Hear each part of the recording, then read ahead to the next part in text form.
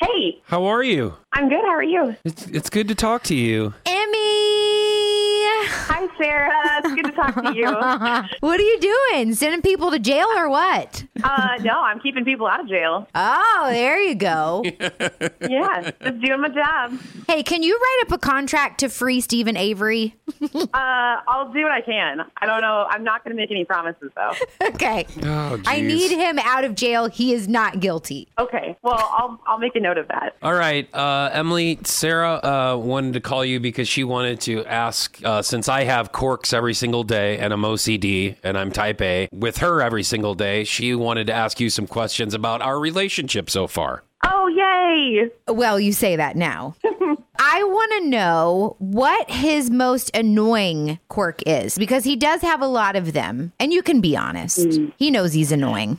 His most annoying quirk? Yes. Bottle on the conveyor belt thing is kind of like an ongoing struggle where he's just like so OCD about how I have to set it up right. Now, wait a minute. You are telling her to change the way that she puts a wine bottle on the conveyor belt? We've talked about this before. Whenever we're at the grocery store and we're checking out, and if she has a bottle of wine, she lays it down, and why? Just stand it up. No, we have talked about that before, but you left out the fact that you tell her that she shouldn't do it that way and to do it your way.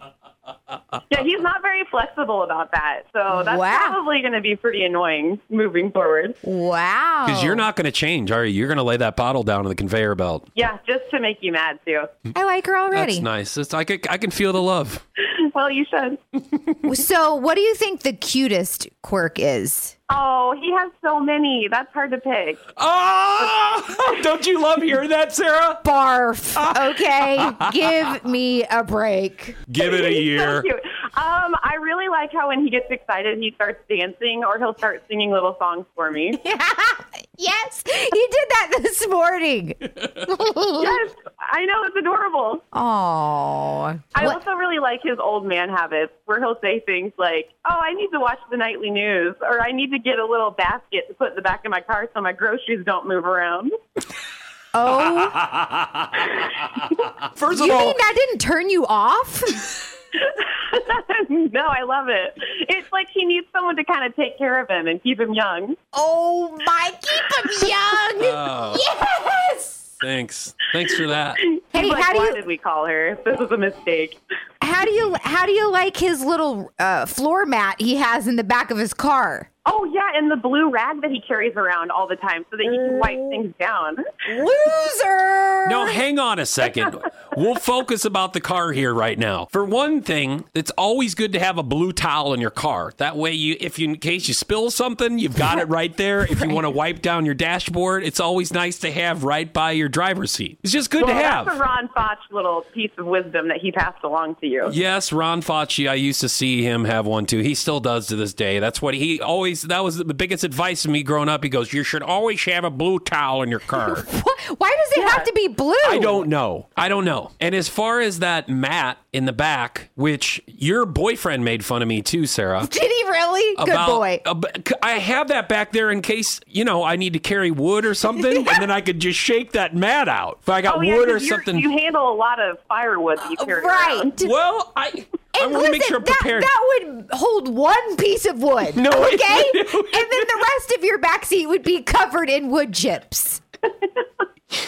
Okay, now as far as the basket that you speak of, it's a net. Okay. And I was talking to Dan Ryder's wife about this, and I asked her if she would ever get a net for groceries for whenever you pop open your hatch so all your groceries don't come out, and that net stops the groceries. Yeah, and you know what, Sarah? She looked at him like he was crazy, and she goes, no, why would I need that? They pretty much stay in one place. I feel like we need to address why Foch drives a 6-person car, why he basically drives a minivan.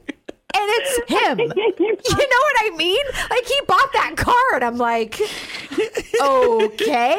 Hey, I like putting my friends in there. Hop in my minivan, guys. Who needs an Uber? It's a Dodge Caravan. Yeah. It's not a Dodge. It is not. It's a Chevy. And you call it my mom van, don't you, Emily? I do. Yeah.